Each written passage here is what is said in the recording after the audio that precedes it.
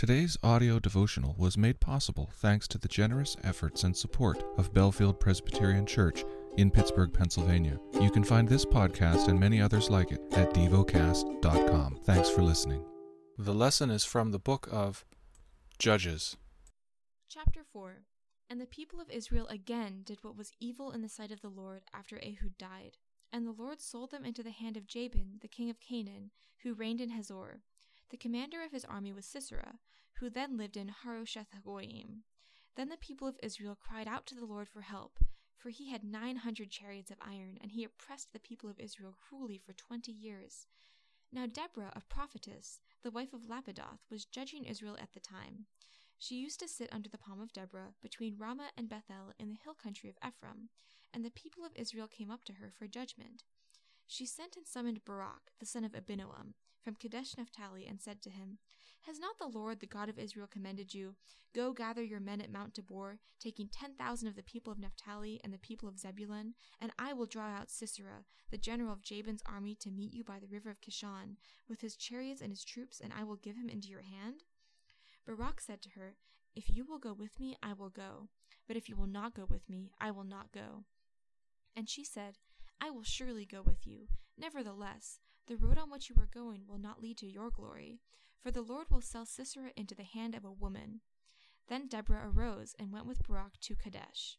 And Barak called out Zebulun and Naphtali to Kadesh, and 10,000 men went up at his heels, and Deborah went with him.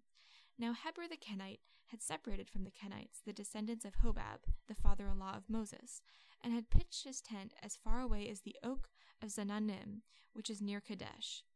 When Sisera was told that Barak, the son of Abinoam, had gone up to Mount Tabor, Sisera called out all his chariots, 900 chariots of iron, and all the men who were with him, from Harosheth-Hagoyim to the river Kishon.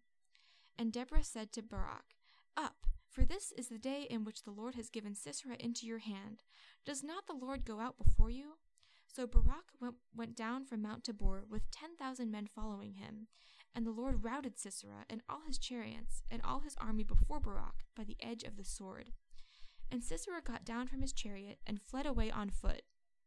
And Barak pursued the chariots and the army of Harosheth-Hagoyim, and all the army of Sisera fell by the edge of the sword, not a man was left.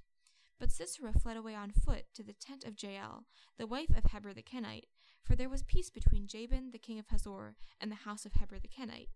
And Jael came out to meet Sisera and said to him, Turn aside, my lord, turn aside to me, do not be afraid.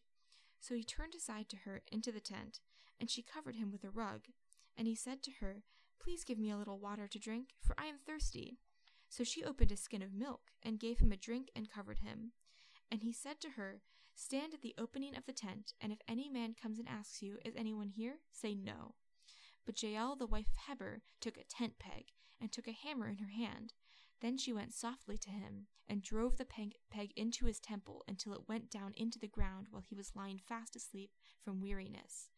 So he died. And behold, as Barak was pursuing Sisera, Jael went out to meet him and said, Come, and I will show you the man for whom you are seeking. So he went into her tent, and there lay Sisera dead, with the tent peg in his temple.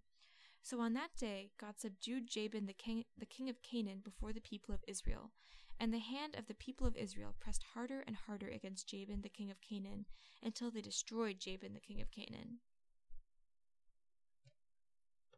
Meditate and dwell on what you're paying attention to in God's Word.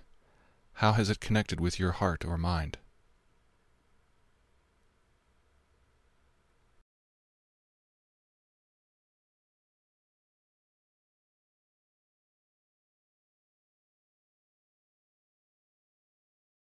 Pray to God freely about what has moved you today. Turn your thoughts to Him and enjoy His presence. We offer the following as prayer topic suggestions. For Bible translators, for our role as caretakers of creation. Thank you for listening to Devocast.